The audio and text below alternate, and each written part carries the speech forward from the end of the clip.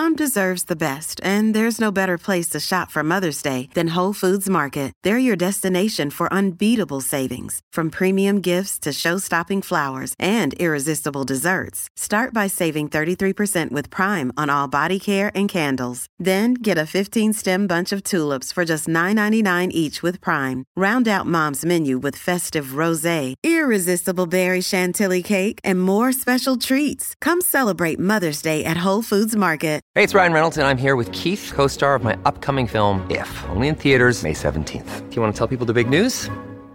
All right, I'll do it. Sign up now and you'll get unlimited for $15 a month and 6 months of Paramount Plus Essential Plan on us. MintMobile.com/switch. Upfront payment of $45 equivalent to $15 per month. Unlimited over 40 gigabytes per month. Face lower speeds. Videos at 480p. Active Mint customers by 531.24 get 6 months of Paramount Plus Essential Plan. Auto renews after 6 months. Offer ends May 31st, 2024. Separate Paramount Plus registration required. Terms and conditions apply if rated PG. Hey, everybody. Dr. Z. Welcome to the show. Today we're going to talk about abortion. That's right. Nothing too controversial, right, Alex? No, not at all. So this is Dr. Alexandra West. Alex, if you're nasty, she is an assistant professor of obstetrics and gynecology at the University of Connecticut and an expert in women's health and reproductive health. And so here's the story, right, Alex? I had done a piece using Doc Vader as a mask to talk about the Roe v. Wade overturnment that might be happening. And I put it out there and, it was a little tongue in cheek, a little comedic, because I'm scared to talk about those things because I'm a dude. Yeah. And you wrote this really amazing comment because you're one of my supporters in our supporter tribe and you subscribe and we have these live shows. And you wrote this great comment that was like, listen, I got a great sense of humor, I think, but like, this issue is something you really ought to talk about properly because there's medical stuff at stake here. There's bioethics. There's all kinds of stuff that the media never talks about. So you should talk about that. And I'm like, well, cool. Why don't you come on the show and we'll talk about it? And you were like, all right. And so here we are. So welcome. Thank you. So you were a dancer before you went to med school, right? Yeah, I was. So I grew up all over the country and I was a classical ballet dancer. I did get paid to dance ballet, not on the pole. And then I was going to say, when I said dancer, I was like, I hope she says ballet because otherwise it's going to get real. Yeah. Well, I mean, I probably would have made more money on the pole. So unfortunately I chose the higher art form. But I had kind of suffered one injury, had surgery. And then I was like, you know what, I'm just going to go to college. I went to Tisch at NYU and majored in dance and was a double like pre-med person. So I'm like a masochist. And then danced in the city and taught yoga for a little while. And then I did some research and was a medical assistant and then had more injury. And I was like, screw it, I'm going to med school. I need insurance. So went to med school and then I chose obstetrics and gynecology. So just continuing with just really choosing easy things. Wow. So you did all the things. So basically you're like my favorite person. You did the arts with ballet. You did yoga instructing, which is mindfulness and meditation combined. And then you're an OB-GYN doc, which is a traumatic trigger for me because my first clinical rotation was OB-GYN at San Francisco General, and I'm still recovering from it. So this is kind of you're going to bring the circle full and teach me about stuff that I think many medical people actually don't understand. And certainly a lot of lay people don't understand because abortion, pregnancy termination has been such a politicized, it's got moral elements, it's got religious elements, it's got belief, it's got science. I want to focus a lot on the scientific and ethical elements around abortion. And I think you're the perfect person to discuss it. So let's just dive in. Why don't we start with,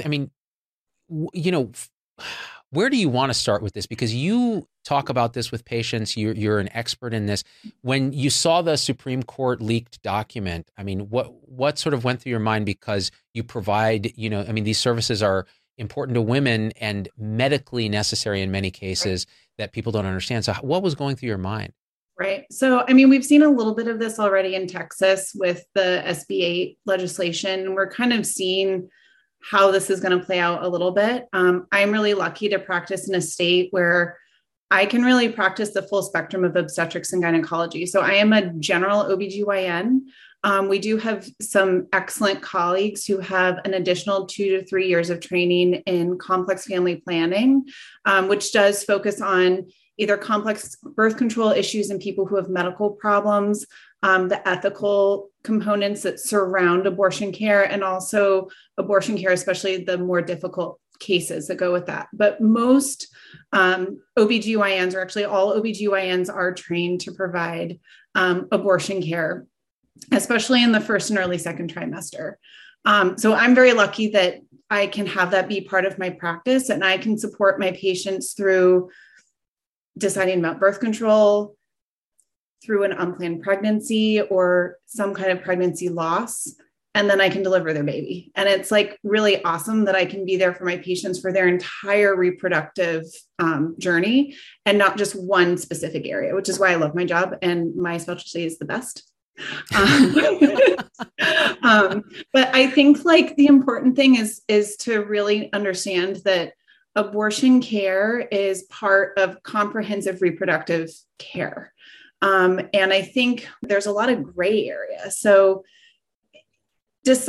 calling something a pregnancy termination in a situation where maybe the pregnancy is not going to continue, but there's a heart rate, or deciding to choose pregnancy termination in the setting where there's a lethal fetal anomaly, or the mother has a medical condition or mental health condition that's not consistent with pregnancy. It's not going to make pregnancy safe for her. And then even managing miscarriage, where these laws come in and they're made by people who are not obstetrician gynecologists and have no understanding of how this stuff works. It makes doing my job and providing the standard of care to my patients as dictated by ACOG very challenging. And I think that what's going to happen to these laws is you're going to have a lot of OBGYNs like put in really difficult situations. You're going to have delay of care. And you're going to have a lot of physician burnout and moral injury. Yeah. And I think what you kind of put your finger on is that there are people who know nothing about this stuff who are making legislation about it. And that's what's always bothered me. Like, you can feel many different ways about pregnancy termination from a moral standpoint, from a religious standpoint, whatever. But the idea that there are legislators who don't touch patients who are making these laws, and then folks like yourself who are actually with the patients. And there's a lot of nuance that you've already brought up in terms of how these things are done. So for example, I think 45% of pregnancies are unplanned. Yeah. So you start with that number, which is really high. And really you talked about the 16-year-old who, may get pregnant, or even the 12-year-old, right? And so there's that component of it. But some of the things you pointed out were, women who have an unplanned pregnancy who are really not either safe or capable of carrying that pregnancy to term, either because the pregnancy itself is non-viable, or because they have medical conditions or other issues that make it very dangerous to possibly impossible to have a child. And so in the absence of the option to have a pregnancy termination, what would happen to these women? So, I mean, it really depends on the situation, and you can go through, different, like various clinical scenarios that kind of demonstrate the gradient of this gray area.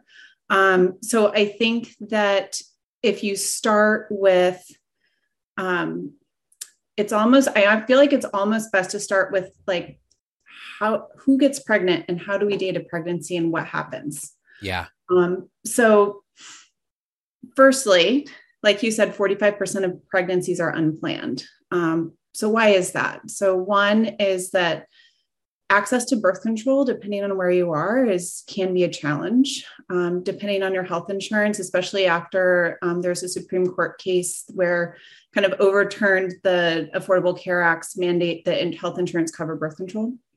So some people can't afford or access birth control. Some people have medical problems that make some of our more effective forms of birth control contraindicated. So a really good example of this is birth control pills. So we have two kinds of birth control pills. So one that has estrogen and progesterone, and then one that has progesterone only. And the benefit of the estrogen is it makes it a little bit more user-friendly. If you forget a pill or you're a few hours late with that birth control pill, you're out with your friends, maybe you get a little drunk, you don't remember it until the morning, you're going to be okay if you take your next pill as soon as you remember. The progestin only pills, you really got to take it at the same time every day. But somebody who might have a history of blood clot, somebody who has hypertension, you can't give those people estrogen because there's an increased risk of blood clots, heart attack, and stroke.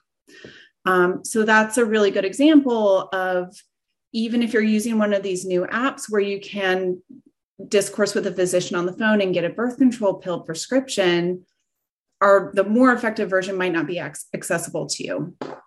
And remembering that there's a huge equity issue here. So we're talking about using apps and things like that, but like somebody with, a socioeconomic status that is not consistent with having a high-end smartphone with apps and things like that is already out of the gate at a disadvantage for this sort of birth control access, right?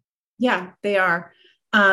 Also, pills can be very expensive, and these pills have side effects too. So some people don't tolerate the side effects of birth control pills. And then we have our highly effective method. So that's your LARC, so long-acting reversible contraception.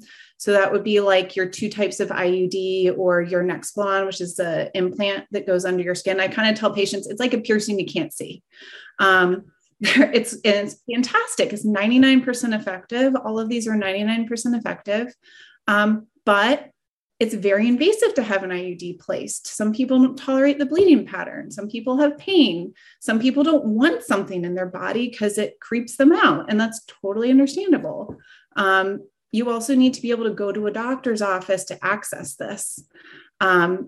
So that's another example where we have highly effective methods of birth control, which are also at risk of being legislated right now, that not everybody can access or doesn't work for everyone.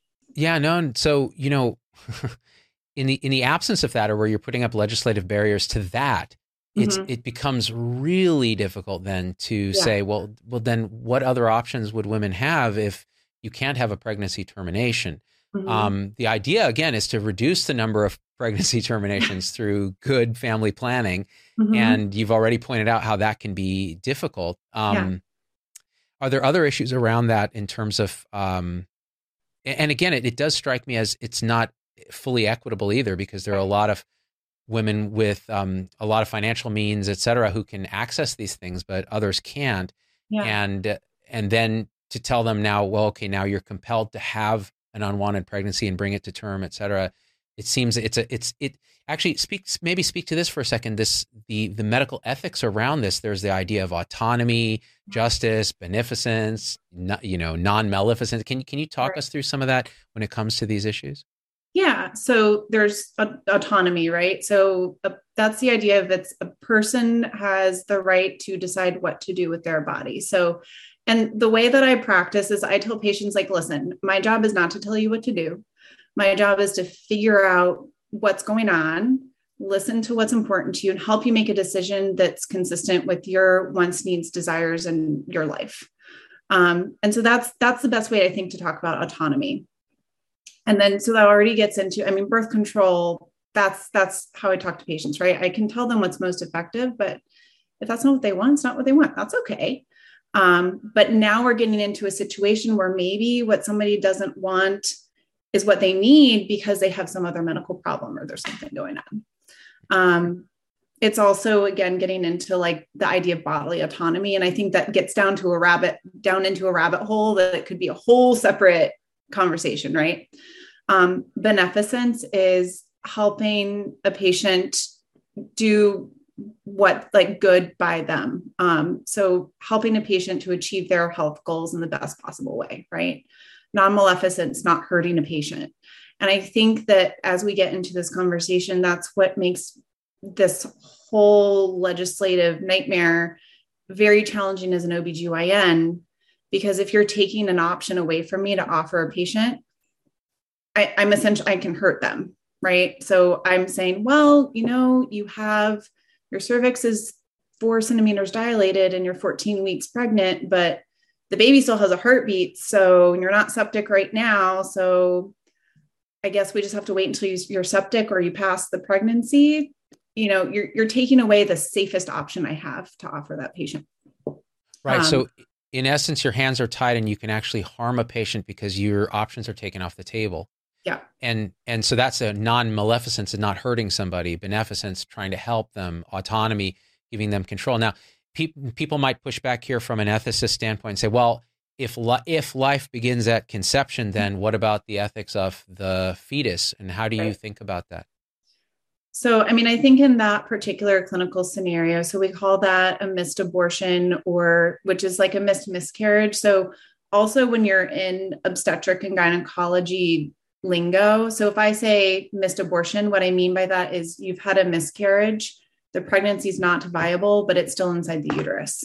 So I can even see with some of these laws of just, if you look at somebody's notes and you don't really know what you're doing, you might misconstrue a miscarriage for, an actual elective termination.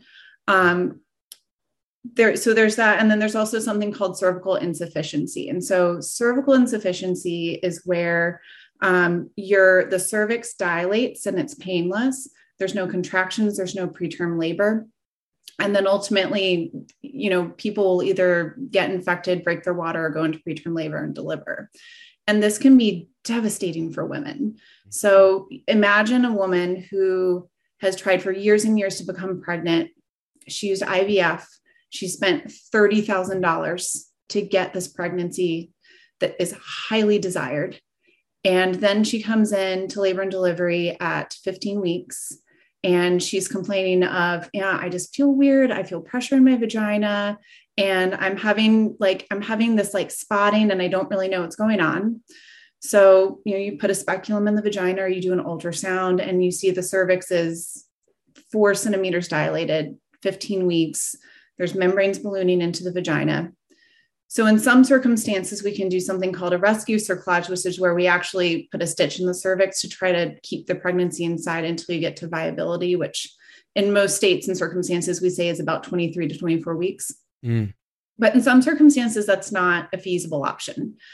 And so now you have this woman who is devastated, and you have to tell her that her highly desired pregnancy is that she's already carried for 15 weeks. So 15 weeks is what, almost 5 months, 3 months. Yeah, I know. I don't think of pregnancy in months. Math is hard. That's why we're doctors. Yeah. But a substantial amount of time. She's probably already told her friends and her family. And so in my practice, what I can offer her is 3 things. So one is I can say expectant management, which is where we watch and we wait and we see what happens. The benefit of that is some people just don't feel like they can make that call or make that decision, and that's totally fine. The risk is infection, sepsis, hemorrhage.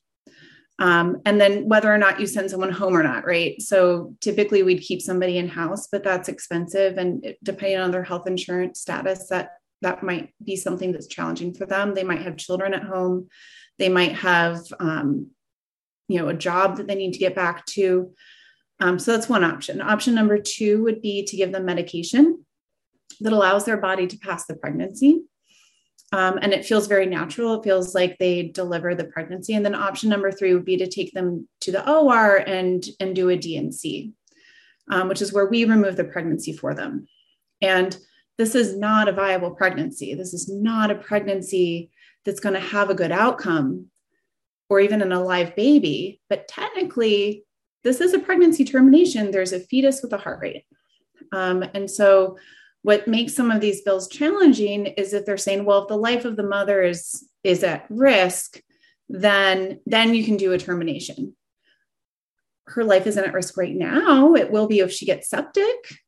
And that's going to make a D&C procedure way more risky for her. And it's going to do things like increase her risk of hemorrhage, increase her risk of needing a blood transfusion, ICU admission, possibly a hysterectomy. And it increases the risk that we create scar tissue in her uterus. It's going to make another pregnancy more challenging or impossible. So that's just one scenario, right, of many. And so this is a scenario where by saying, well, we cannot do the termination until the mother's life is at risk, what you're actually doing is putting increased risk to the mother's life in advance, because you want to do that procedure when she's stable, before she's septic, before things are hitting the fan. And you are unable to do that if they've legislated it that way, correct? Right. So now one thing, even just this idea of, viability and all of that, and it may vary state to state. You were saying around 23 weeks, but even dating a pregnancy, which we were alluded to earlier, and then I want to come back to one thing I want to make sure I follow up on is the question about fetus versus mother from a bioethics standpoint. But going back to how do you even date a pregnancy? This can be challenging, right? Yeah. So if there's legal limits on how to do abortions, how do you even know how, so walk me through that. And is it also the case that in many cases, in a lot of cases, women can actually miss the fact that they're pregnant for weeks and weeks and weeks, and there are cases where that can happen? Yeah. So how do you get pregnant? So I think the best way to start with is, how do you get pregnant? Is this a birds and a bees thing? Because I never got this talk from my parents. They were too scared. I had to look it up online, and there was no internet in those days. So how does one get pregnant? I get to have this conversation all the time, and it's a really fun conversation. So most people, and that's very loose, right? A menstrual cycle can vary in time, but we presume a 28-day cycle, which is 4 weeks. On average, you're going to ovulate some in the middle of that. So like day 14. You have sex within that fertile window. So let's say you're trying to get pregnant. You have sex within that like fertile window. Sperm can survive a long time. So you've got about like 4 to 5 days before you ovulate, and then like a day or two after you ovulate, right? So you've got about a week. So even somebody who's using like the rhythm method or like timed intercourse, you can still kind of miss that and end up with a pregnancy. So you're going to get pregnant halfway through that period. The way we date a pregnancy. So if you hear somebody say, oh, I'm 6 weeks pregnant, we date the period, or we date the pregnancy from the first day of the last menstrual period. So when you are 2 weeks pregnant, you're actually not pregnant. You just ovulated, and the sperm just got into the egg, and then it's headed to the uterus. So when you're 4 weeks pregnant, so that's 2 weeks after your ovulation, and kind of when someone's about to be like, oh, I'm late. That is when you're going to have a positive pregnancy test, assuming a normal pregnancy. So sorry, how many weeks was that again? That's 4 weeks pregnant. 4 weeks. Okay. So some of these states do have, gestational age bands that hit around, or they call them heartbeat bands, that hit at around 6 weeks. So if you are paying attention to your cycle and you're somebody who's like timing your periods and checking your temperature and checking ovulation, and you're going to like do your pregnancy test, like that very first day, it's probably going to be positive. You're going to catch that positive pregnancy test when you're about 4 weeks pregnant. So if you're in a state like Texas with a heart, we're looking at heartbeat from that date until when you're going to see a heartbeat on an ultrasound. And when we say heartbeat, it's kind of a misnomer. The heart's not really formed at 6 weeks. It's more like there's cells that beat in concert. So it's more like electronic cardiac activity that you're seeing. That's gonna 6 weeks is when you see that. So if you're actively tracking your cycles and you take a pregnancy test and you figure out you're pregnant at 4 weeks, you have 2 weeks. And if you're, I don't know, like if you're somebody like me, you have a full-time job, you have 3 kids, like good luck, like figuring something out in 2 weeks. So that's kind of how pregnancy dating works. Now, what are situations where like you might not know you're pregnant? So there's a very common condition called polycystic ovarian syndrome. And basically what that is it's where you have this trio of like elevated testosterone, this hyperinsulinemia in some patients, and ovulation, so you don't ovulate. And so what can happen for people with polycystic ovarian syndrome is you might go 6 months without a period, which you shouldn't do, and you should see your OBGYN if that's the case. But you might go 6 weeks without a period and not know that you ovulated somewhere in there, conceived, and you might not find out you're pregnant until you go to the emergency department with abdominal pain or with like constipation or something, right? Or you might be at the doctor and they do a pregnancy test because you should probably be doing a pregnancy test on a reproductive age woman. She's seeing you in your office. Your doctor does a pregnancy test and they're like, oh, you're positive. You put an ultrasound on and you have like a 16-week fetus. Wow. So, I mean, wow. and it's not common. And PCOS is increasingly common, actually, and especially in women of South Asian descent. I actually had Dr. Ron Sinha on the show. We were talking about this. It's very, very common. And so this idea that then you could be in an advanced state of pregnancy and not even know that you had ovulated, let alone conceived, let alone gotten pregnant, let alone advanced this. That's and again, that gets to the bioethics of now. Hey, sorry to interrupt this episode. It's Dr. Z. Just a quick pitch here. If you can just leave a review and subscribe on your favorite podcast platform, it helps us a lot. I also want to hear what you think about this episode when you're done listening. hello@zdogmd.com. It's the best way for me to hear your voice because the emails come right to me. And we don't have a comment section on most podcast platforms. Maybe Spotify has one, but nobody else does. So it really gets your voice involved on episodes, especially that don't have a video. And the third thing is if you want to be a part of this community and support the show, join our supporter tribe, zdogmd.com/supporters. You can join on YouTube, Locals, Facebook, Instagram.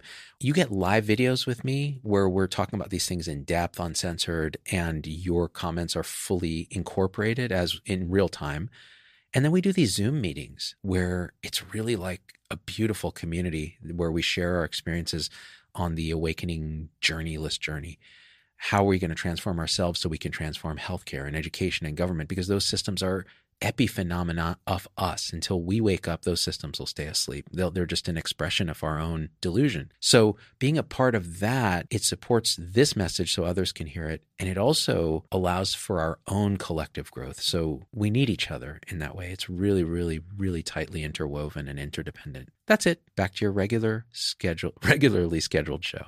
There's the bodily autonomy of the mom, who is an independent actor.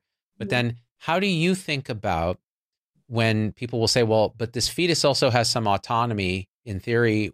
How do you think about that in your own conception of this in terms of the bioethics of mom versus fetus and so on? I think that is a really, really challenging question. And for me as a provider, I think of my job as taking care of my patients' physical and emotional needs. And in my state, we don't do terminations past viability. So when we say viability, that is sort of an infant's ability to be resuscitated outside of the uterus. And actually that gets into problems in people who have very highly desired pregnancies and they want everything done if there's a problem like the 15-week, cervical insufficiency patient that we talked about. But I also think of my job as trying to be a passive, non-judgmental person, like actor in somebody's story. So it's not my job to work that out for my patients. It's my job to emotionally and medically support them. And there are situations where, the choice I would make for myself or the choice I would hope that my patient would make is very different. And that's okay because I'm not living their life and their story. And I don't know what things they have acting on them and out in their outside life. And that's a little bit that gets into like our trauma-informed care model, right? Like people come to us with all kinds of stories and baggage, and it's not our job to sit down and figure out like, oh, well, were you raped? Because it's okay for you to have an abortion if you were raped. Oh, were you abused or are you in a domestic violence situation? Like, that's not my job it's my job to screen for those things. But if they don't want to tell me that, that's okay. It's my job to say whatever your story is your story. And I'm here to support you and give you the resources you need. So that's kind of how I approach things. And if there is a situation where I don't feel comfortable, I have excellent colleagues that I can refer to. And I think that for physicians who don't provide abortion care, it's okay. Like there's I have excellent, amazing, compassionate colleagues who don't provide abortion care, and that's okay. But they know that they can refer. such a nuanced thing, and where it becomes less nuanced is when it's legislated. Yeah. That's when all that nuance goes away, because there's no longer a choice in that matter at all. Yeah. One quick thing, I think I hear something binging. Is that your computer or mine? Oh, might be my computer. I tried to put on Do Not Disturb, but I'm like illiterate. You know what? Do Not Disturb is a scam. I'm just telling you, people, everybody's watching. It's a total scam. You put it on and then people are still blowing up. Like, they can still FaceTime you. Mm-hmm. Like, I was doing a talk in Dallas the other day, and I had the thing on Do Not Disturb, and the phone's blowing up the whole time I'm doing the talk. Which is, the thing is, I'm conditioned. I don't know. When I was a resident, I had a whole thing. If I ever got paged, no matter what, and I told my house staff, the other house staff and everything, and when I was an attending, I still did this. Anytime the pager would go off, I would have to do the robot. It was compulsory. So if it would, the thing would go off, I would just stop whatever I was doing. It doesn't matter if it's in a code. It just doesn't matter. You got to do the robot. And that's my choice. We're talking about choice here. Yeah. That was my choice. So back to this actually very heavy stuff. So walk me through, and there's a couple things we should touch on. Well, one is, what would happen if again, we had a ban on elective pregnancy termination? How would that affect the practice in the women that you see? And we can go through some clinical scenarios. And the second thing is, let's do this first, because I can't believe people still think this is a thing. Reimplanting ectopic pregnancies. So that is what is an ectopic? Walk me through this. Okay. So in case anyone was confused, you cannot grow a pregnancy in the fallopian tube. Cannot. It does not work. It will rupture. You will hemorrhage and die. By the way, I just want to stop you right there. You did a thing just then that I want to point out. You said the fallopian tubes, and you did an impression of the fallopian tubes that was stunning. As a dancer, a fellow dancer, I compliment you. I do use the pole. You do not. Yes. So back to ectopic pregnancy, which is an implant. Tell us what this is. So an ectopic pregnancy. So when I talk to patients about pregnancy, and usually they'll come in, they'll have some kind of vaginal bleeding, and I have to say, like, listen, this is either a normal pregnancy inside the uterus. When I say normal, I mean a pregnancy that's going to grow into a baby. It's an abnormal pregnancy inside the uterus, which is a pregnancy that for whatever reason is not going to grow into a baby and will eventually miscarry. And then there's an abnormal pregnancy outside of the uterus, which is a pregnancy that's not only not going to grow into a baby, but also can kill you. And there's different kinds of ectopic pregnancy. And I think that that's another thing that gets into this legislative difficulty. The most common ectopic pregnancy is one in the tube. And you can sometimes see an embryo or a fetus with a heartbeat in the tube. Usually it's more subtle than that. And sometimes we have to follow labs and do all this stuff to figure out that it's an ectopic pregnancy, but either which way, it's not a viable pregnancy. It's never going to be a baby. It's not possible. Hemorrhage and die. That's kind of full stop. Just to clarify, you cannot give birth to that as a viable entity. You cannot, not in the tube. And so what eventually happens is that tube gets stretched, and the fallopian tube, there's these blood vessels that run right underneath, and then that goes down and you have your uterine artery. This is my uterus.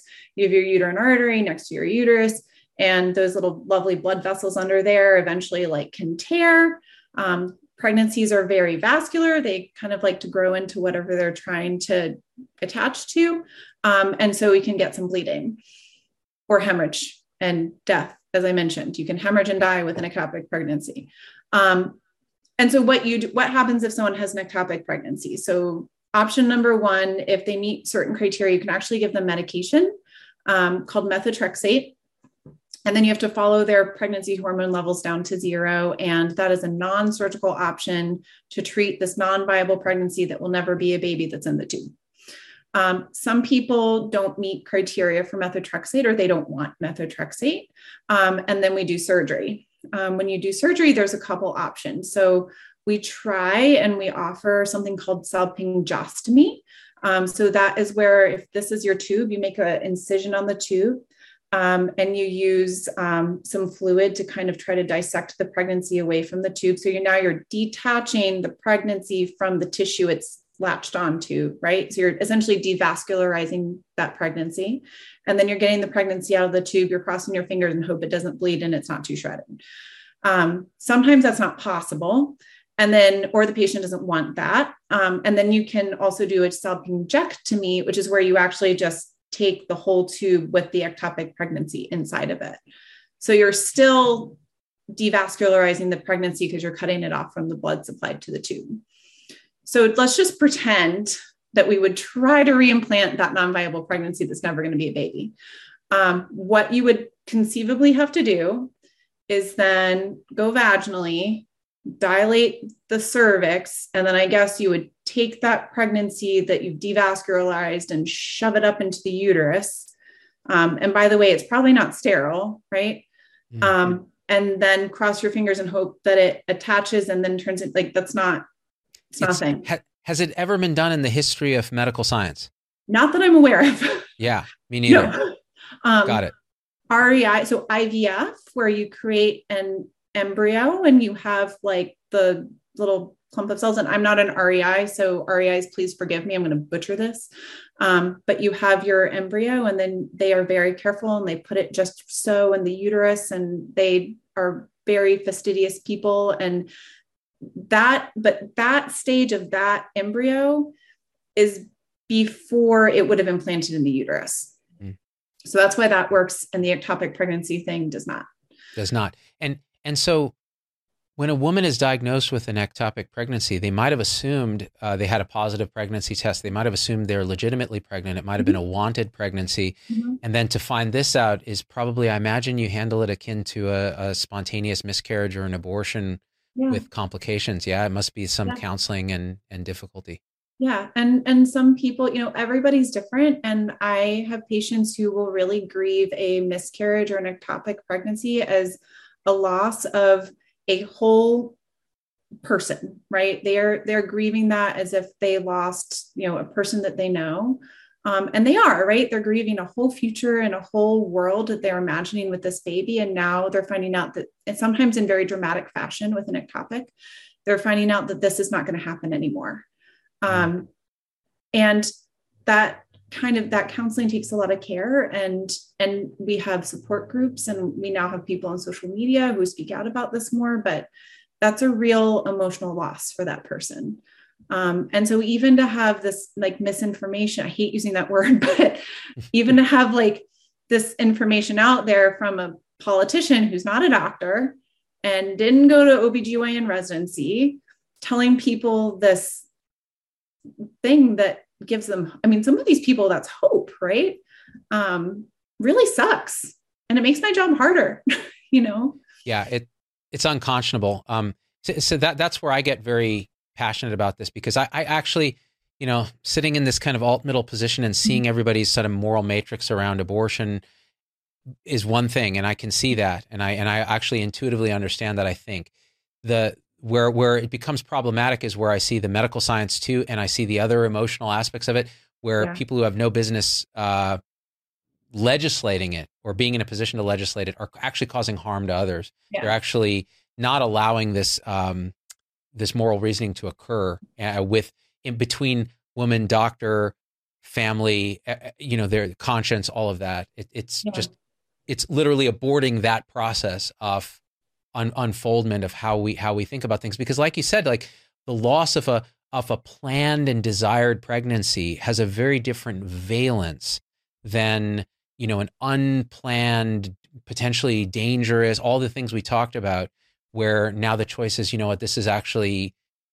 the autonomy of the mother and the health and safety and mental well-being. Can you speak about peripartum depression and things like that in unwanted pregnancy? Is there data on that? Yeah. So, first of all, so there are some good studies that in women or people who choose abortion, long-term, there's less mental health consequences. So ACOG has in one of their policy statements that, when you look at people, most of them afterwards will say, I feel like that was the right choice for me. Not everybody. And even if it's the right choice for them in retrospect, I mean, there's still a lot of emotional nuance with that. I can't tell you how many hands I've held, like while someone's going to sleep and they're like, it's not an easy decision for some people. Right. So in terms of maternal mental health, so one of the risk factors for peripartum mood and anxiety disorders, and, we're talking like 15% of people after pregnancy suffer from some kind of peripartum mood and anxiety disorder. And one of the risk factors for that is an unplanned pregnancy. And so when you talk to patients, there's unplanned pregnancy. So again, 45%. And then there's undesired pregnancy, or someone who's not wanting to continue that pregnancy. And those are two separate things. So when people who have an unplanned, but they are choosing to continue the pregnancy, that's still a risk factor for peripartum mood and anxiety disorders. And then I imagine in these states where now that option is taken away, that's going to be even more of a risk factor. And so, and this area is really my love. But we don't have adequate resources for this in my state and my patient population. And I think we have like pretty good compared to some of my other colleagues I've talked to around the country. We don't have good resources. We don't have enough support groups. We don't have enough social workers. We don't have enough therapists. We don't have enough psychiatrists. Like me getting a patient into a psychiatrist is a nightmare. And so we don't have the resources set up to support these women, regardless of what their situation is in getting to where they are having this baby, that, whether or not it was planned, we don't have the resources to set up to support them. So maybe I'm projecting a little bit, but it seems like if you take away a person's agency, their ability to actually make, because you said you can have an unplanned pregnancy that you still choose to, have, and that itself is associated with some, maybe an increased peripartum, postpartum depression or anxiety or mental health issues.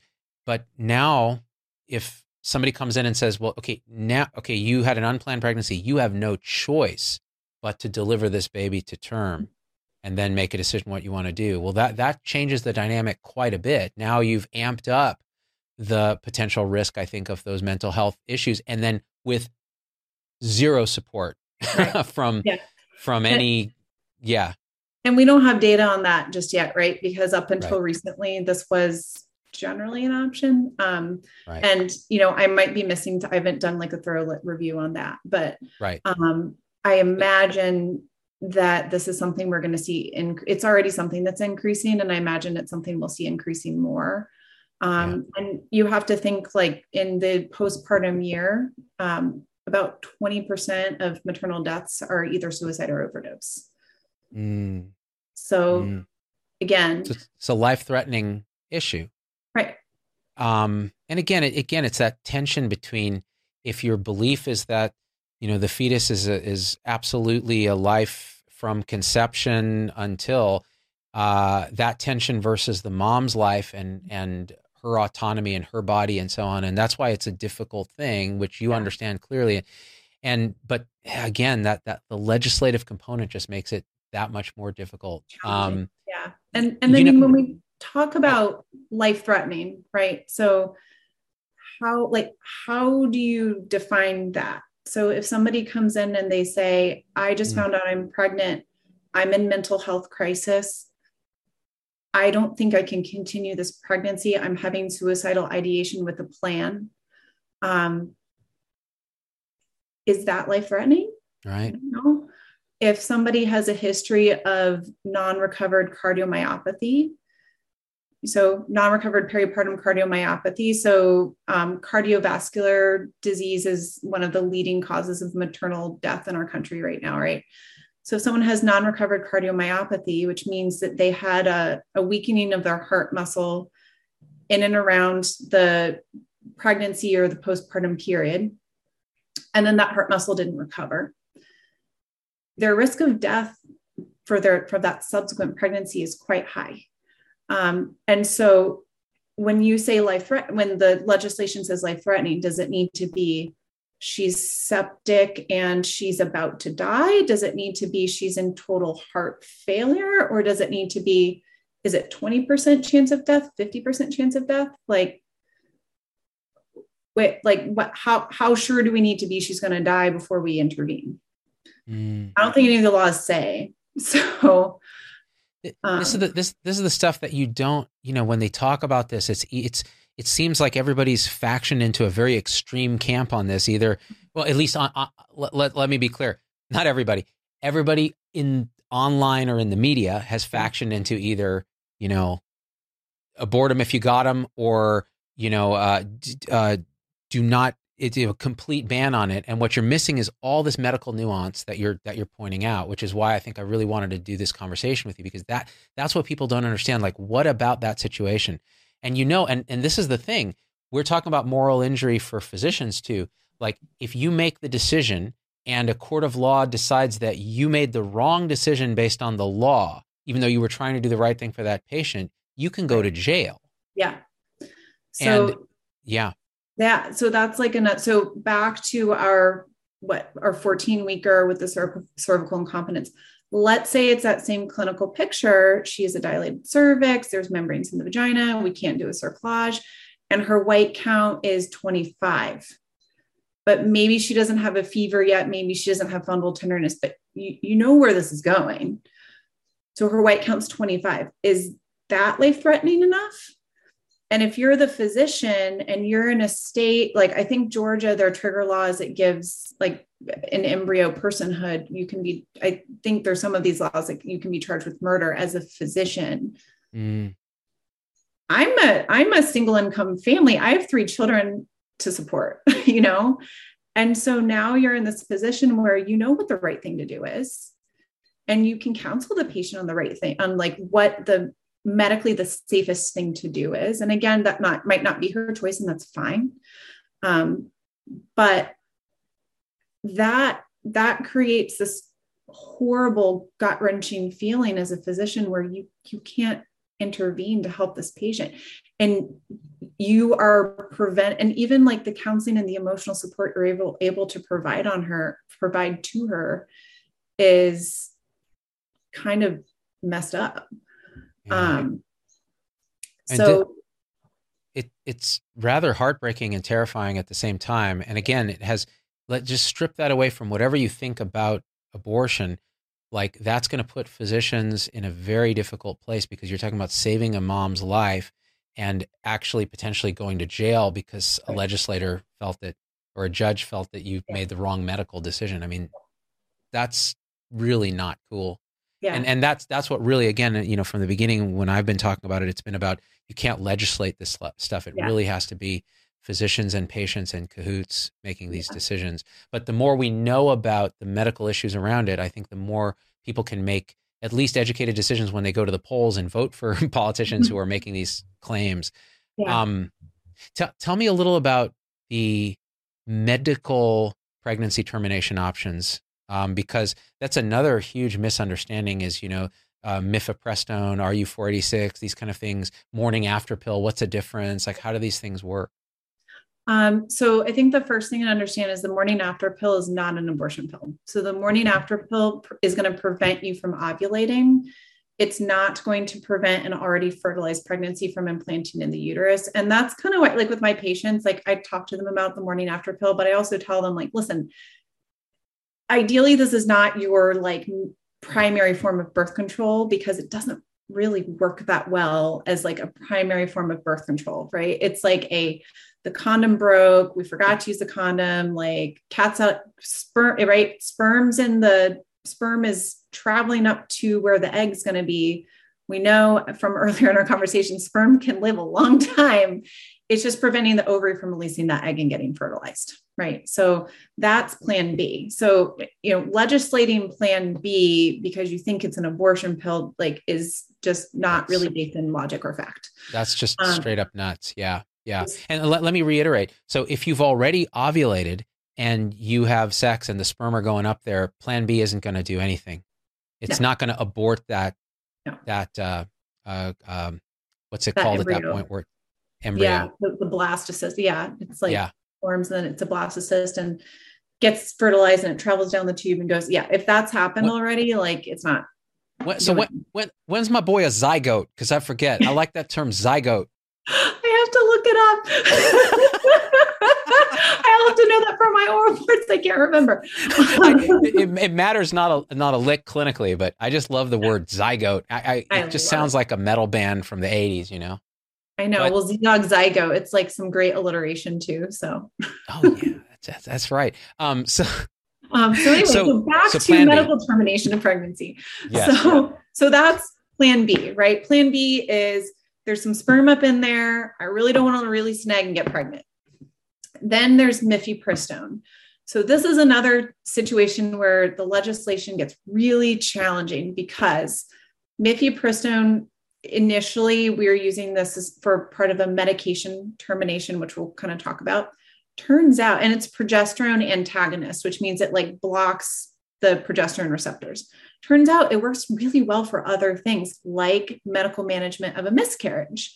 So if I have somebody who comes to me and they're really excited about their pregnancy and they're like, have their partner there and they're FaceTime with mom and they're so happy. And then I put the ultrasound in and there's a fetus and no heartbeat, right? So that's a missed abortion or a miscarriage that's still in the uterus.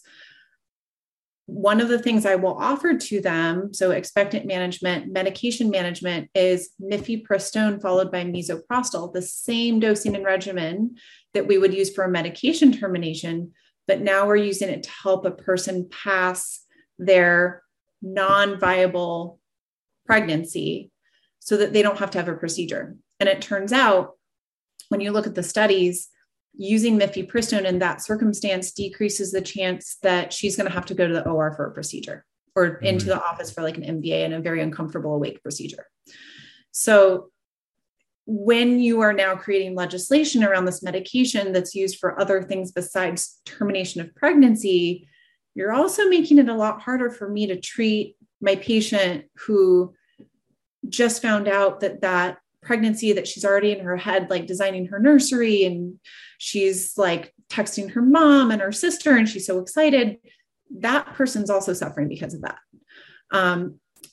For medication termination, it's a really great option because you don't have to go to the OR or have a, mildly to moderately to very, depending on the situation, uncomfortable procedure awake. And you're not needing now, if you go to the OR, you need a COVID test, you have risk of anesthesia, all of this stuff. So it's basically, you can use mifepristone and misoprostol for pregnancy termination from basically when we find out you're pregnant up until 10 weeks of pregnancy. 10 weeks. Yeah, 10 weeks. And that's based off of, the ACOG guidelines. I know that there's some organizations that I think will say you can do it up to 11 weeks. In my practice, I go up to 10 weeks with medication termination. Then after that, it's procedure. But what that allows is it's a pill in the office. It's 4 pills, either in the cheek or in the vagina, 24 to 48 hours later, 12 to 48 hours later, depending on how you take it. And then essentially it feels like a miscarriage. It feels very natural. It's 95 to 98% effective. It's very safe. And so that would be a medication termination. That medication turns out now for mifepristone, we're also using it for people who've had a fetal demise. So for people who have now a viable pregnancy where they're into their 3rd trimester, and they find out that the baby has died inside. Now there's some literature supporting the use of mifepristone to help kind of like speed up that process of helping her to deliver that pregnancy. I see. So you don't have to do a surgical procedure. You can have a birth of the stillborn fetus. Is that the technical term? Is it stillborn at that point, or? Yeah, stillborn. We call it an intrauterine fetal demise, but got it. And then depending on the gestational age, you can either do a surgical procedure or sometimes it's actually much safer to induce labor depending on gestation. But and it's such it's such an emotional and traumatic thing. It can be because this was a desired pregnancy and you're delivering, stillborn fetus, but But so mifepristone can potentially now is being looked at even to help with that. Yeah. Mm-hmm. Yeah. So it's a really great medication that improves patient outcomes outside of pregnancy termination. So we're talking about legislating it out of existence is probably not the most scientifically valid approach a legislature could use. No, not evidence-based. I'm going to get my pitch in here, kind of like mandating masks for a 2-year-old. But what do I know? Nothing. Sorry, I had to get my... Yeah, it's so funny because everyone's like, oh no, COVID, wow, don't tell me how to do my job. And I'm like, dude, they tell me how to do my job like forever. It's really, again, it gets to autonomy, right? It gets to autonomy. Like I always, when I do my talks now, I talk about when you want to do, if you're in a service industry, which I hate to say this, but we are as physicians, we're serving others. There are 3 things you need to do your job well, to feel capable to do your job and to have good outcomes and to have all of that. One is tools, which is technology and gadgets. The second is teams. So the kind of support, the training, and the teams that support you. And the third is trust, which is another way of saying autonomy, saying latitude to do what we do. And what this legislation in general, these legislative approaches to women's health, they take away the trust component. They take away tools, and that hobbles people's ability to do medicine. Now, one thing I think we didn't mention was, what if you took a drug, a medication that actually, and then you found out you were pregnant and you were already on this medication, and that medication puts the child at the fetus at extreme risk for deformities, terrible outcomes, et cetera. And, like what's a good one? Accutane, isotretinoin. Really good one. Yeah. So it's an acne medication, and young women may take that, and they're supposed to take birth control and all that. But what's your experience with this? Yeah. So I fortunately have never had a patient become pregnant while taking Accutane. I take care of a lot of patients who are on Accutane. And I used to be a medical assistant for a dermatologist. So I used to do the other side of this. That's why your skin's so good. Yeah. Well, it's also like the thing on Zoom that makes you look better. I need that thing. I had to have Logan design a custom beauty filter for me that makes me look 30 years older than my stated age. But anyways, that's what I need. I need like some gray hair so people aren't like, "Are you a medical student?" I'm like, no. People love the gray. People in medicine, it's the only field where looking older is an advantage. Yeah. But what we're saying, Accutane. Okay, so Accutane. If you're taking Accutane, you basically need to have be using 2 forms of birth control. So that can be like a pill and condom. I mean, usually it's like a pill and condom or IUD condoms, whatever. And you have to like sign a thing. And I was a medical assistant like a long time ago, filling out these forms with patients. So if it's changed, I'm sorry, like, please correct me. But anyway, you have to show that you're using like some form of birth control. Does pull and pray count? No. Does not. They get out before they can get out before the full orgasm. It doesn't work. They're really tiny and fast and live a long time. So no to ixnay on the pull and pray. All right, ixnay good to know. On the pull and pray. That is it may have been my own personal sole form of birth control in my entire life, but again, it may have been. This is all theoretical. You have 2 beautiful children, right? I do have 2 children. I mean, what I tell patients, if they tell me that that's their option, my question to them is, how much of a disaster would it be if you became pregnant? Yeah. And if the answer is it would be a total disaster, I say, maybe we should talk about some other options. There you go. If they say, no, I mean, it would be fine. I don't, not really right now. It's not a great time. If I became pregnant, it's cool. Okay, great. Pull and pray. Great. Fine. You do you. But if you're on a medication like Accutane that causes birth defects, not a great option. Not a good idea. Even birth control pills. Like I tell my patients, I'm like, listen, I can't take a pill every day. Like I would have 8 kids if I was on birth control pills. So some people, that's not a good choice because they can't remember to take a pill every day.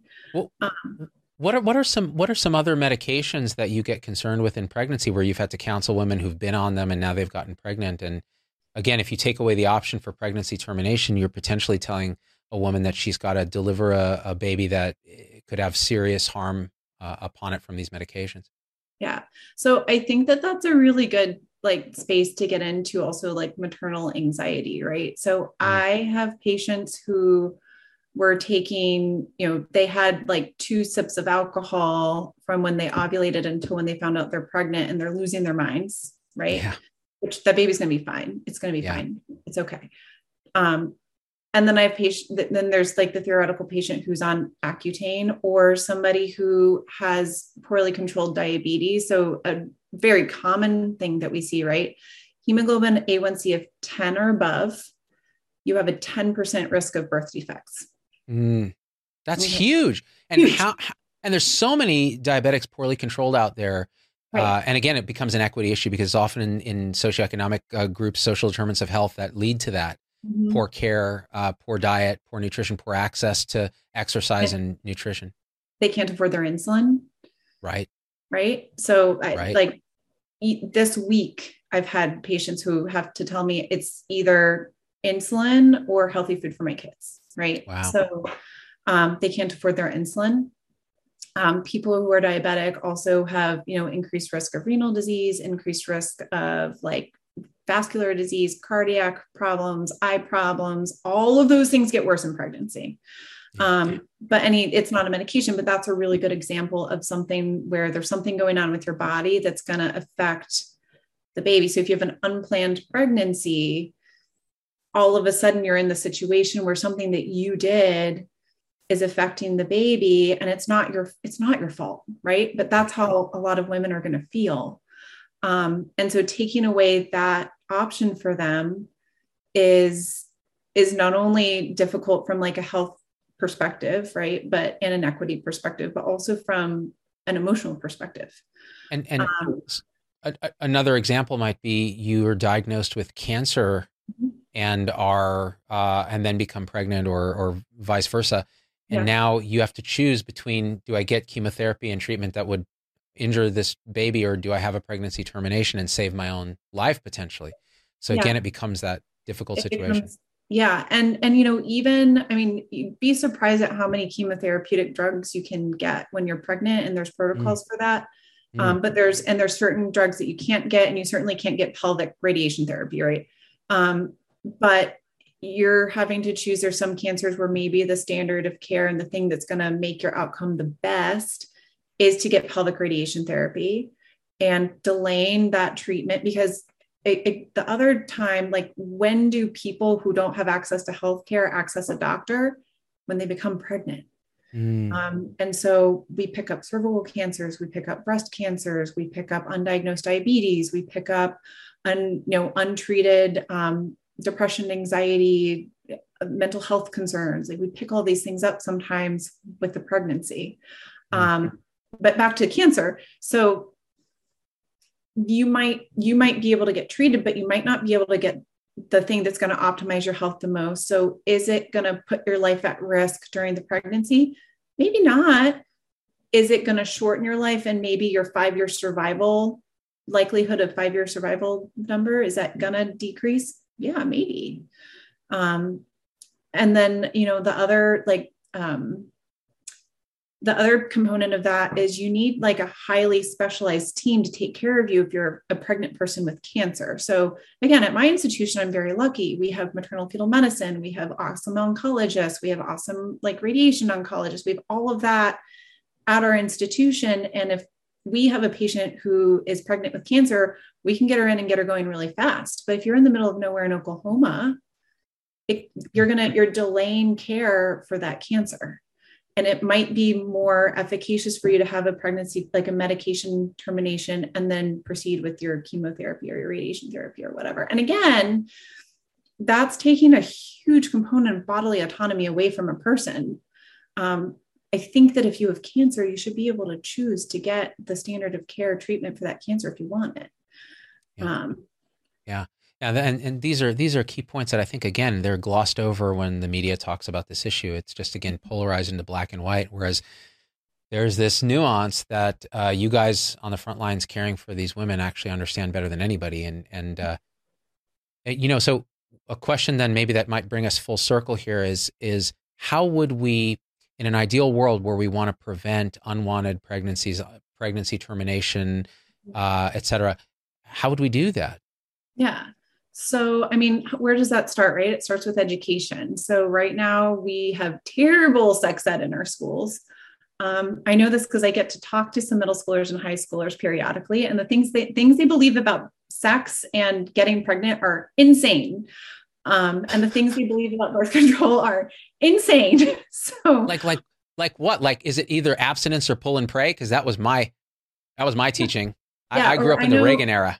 I had a lot of teenagers be like, "Oh, well, I'm not going to go on birth control pills until I am in a relationship where I don't want to use condoms anymore." And I'm like, no, please don't do that.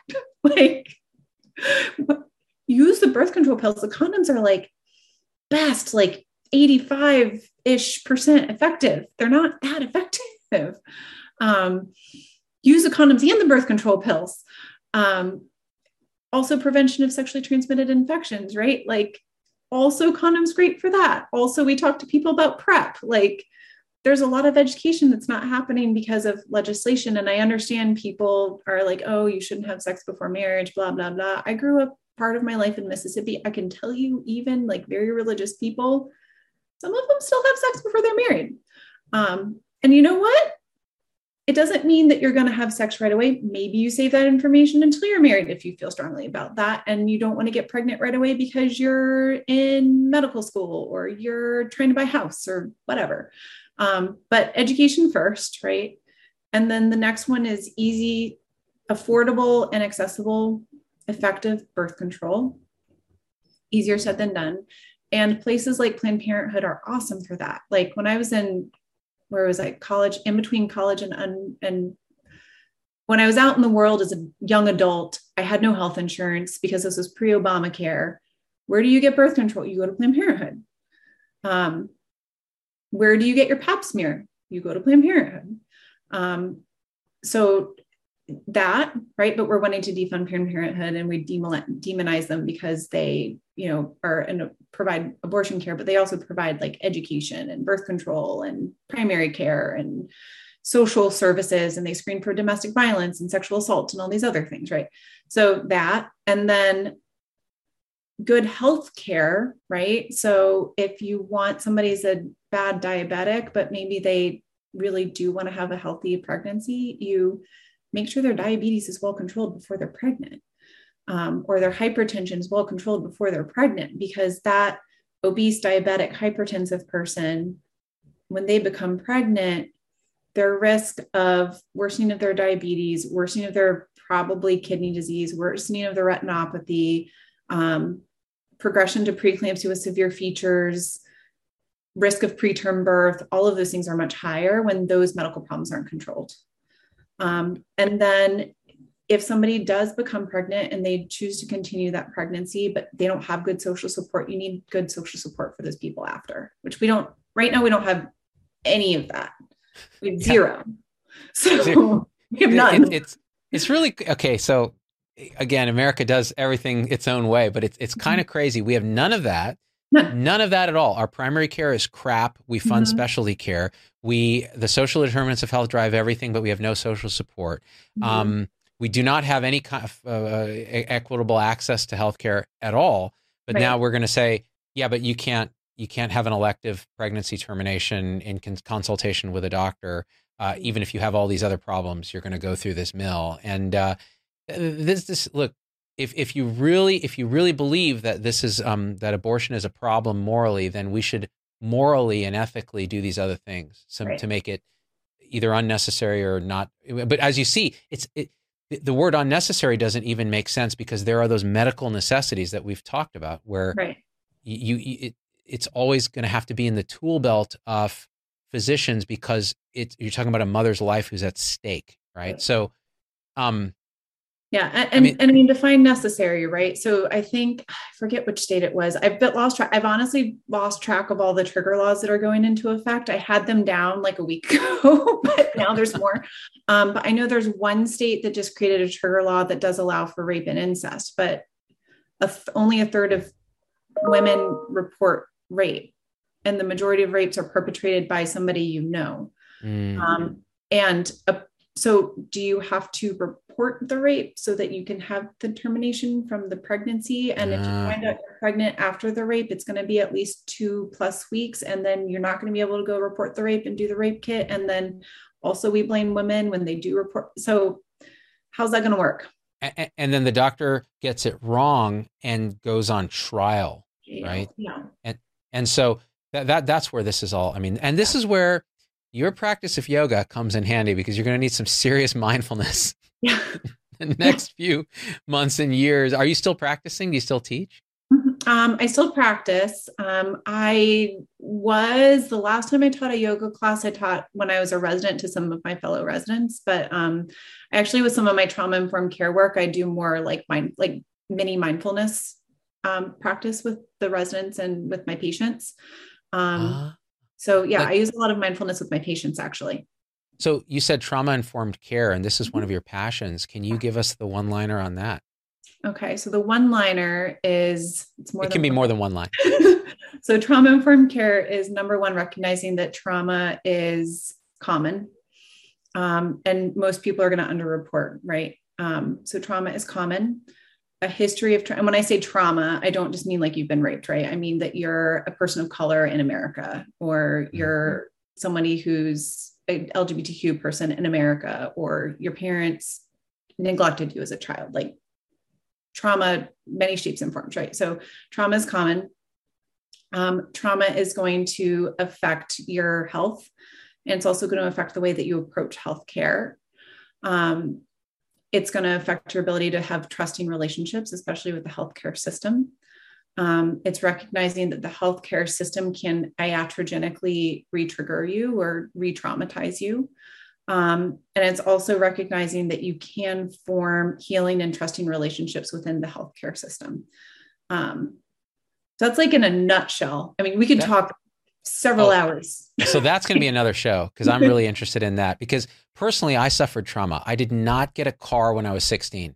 And to this day, I consider that an adverse childhood experience. And it's the reason I have gout. It's 100% the reason you have the kidney disease. I don't have gout, but I've always wanted it. I don't know why. It just feels like a disease of affluence that I've earned, you know? Yeah. No, but in all joking aside, the trauma-informed care thing, I think we really should do a whole nother show on that, because especially in women's health, that is a crucial discussion that many of my audience have asked about. Some of them are involved in practices around that, but many of them are actually, victims of trauma, et cetera. And so it'd be important to talk about. But I got to say this, Alex, is there anything else you want to say about this issue? The trauma-informed care issue or the abortion? The abortion issue, because I think we did a thing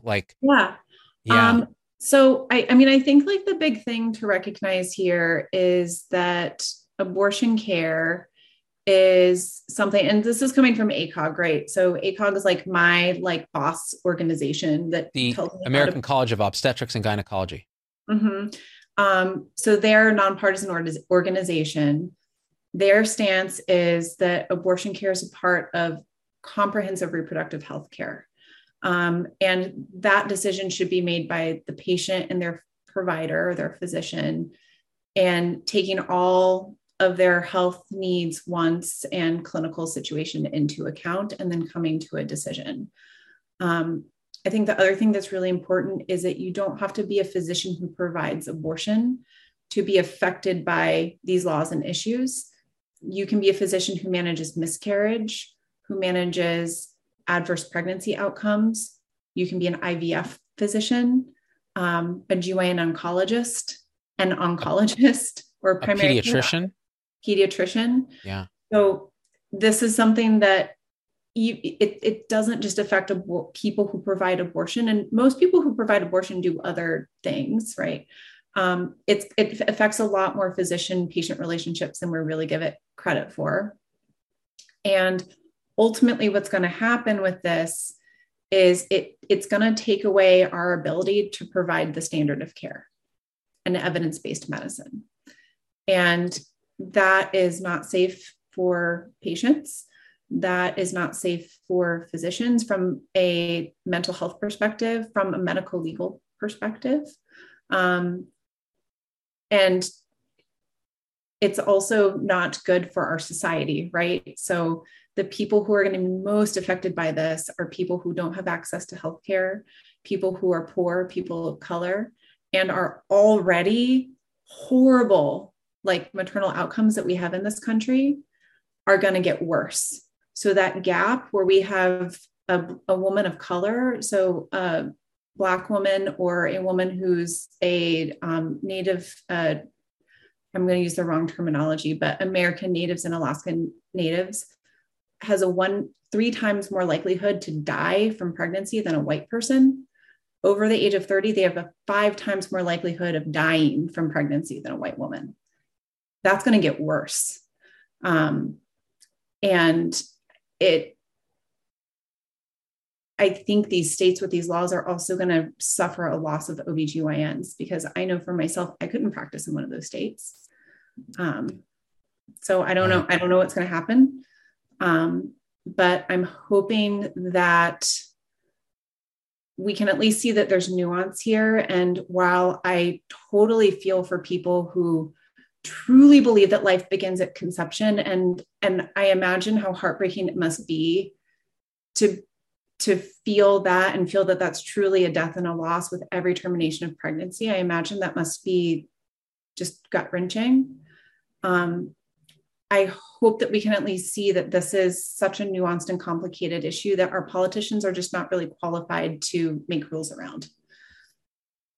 And all those things can be true at once, and they are. And that's why I'm so grateful that if people say, "Oh man, do you read your comments?" And it's like, yeah, I do, for this reason, that every now and again, there'll be one that is so thoughtful and informative and professional that it makes me think, you know what, we should talk. And I'm so glad we got to talk, because I think people will learn a lot from this. And they can disagree with abortion, but the medical stuff, I think, is very important to spell out, because again, it's the nuance that it's very hard for the mainstream media to actually pick up on properly and convey, because there isn't that much time.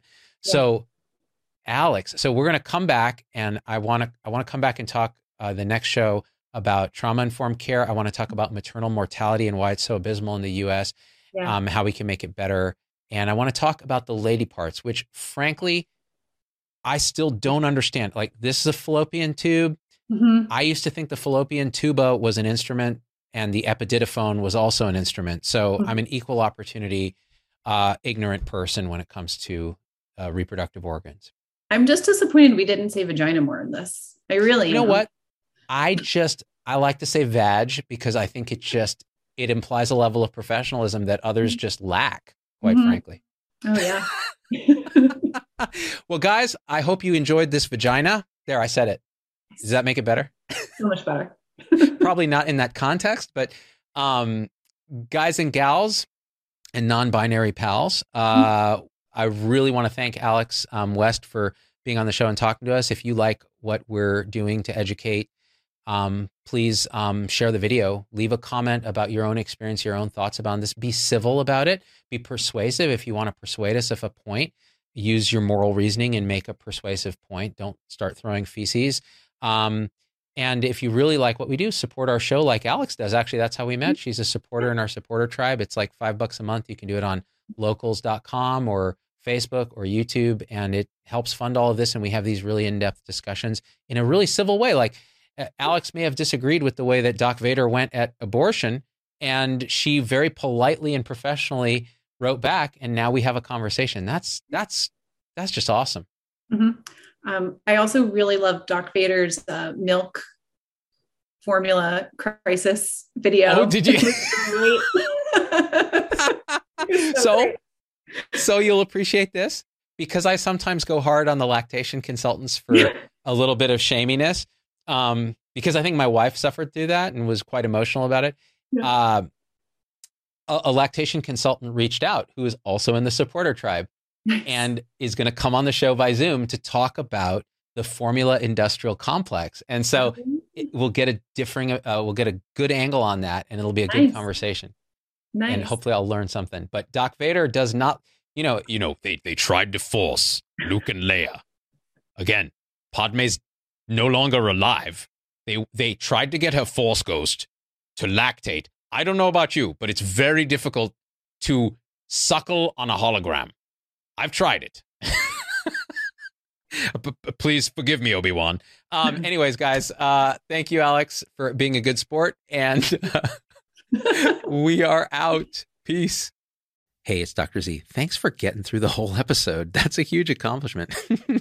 And so at this point, I just got to ask you for a few favors because it just helps us so much if you leave a review on your favorite podcast platform and subscribe. It just really helps the algorithms to get this message out to others.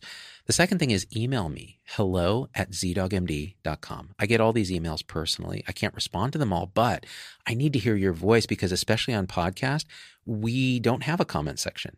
And I want to hear how this episode affected you, what you'd like to hear in the future, what you think we got wrong, what we think we got right, anything, or just say hi. So that's really powerful. And the third thing is, financially, it helps us a lot to support the show in any way you can. And if you go to zdogmd.com/supporters, you can join our supporter tribe on your favorite platform, YouTube, Facebook, Instagram, wherever. What that will get you on those platforms is live shows with me that are exclusive for supporters and access to our Zoom meetings where we talk about awakening realization and we share with each other our own experience. It's a powerful group effect. It's a community, really. And we support and love each other and share, again, through our own experience, how we're waking up.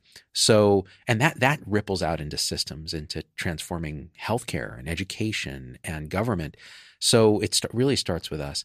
So join us there if you can. Again, zdogmd.com/supporters. And I'm so grateful to have you with us.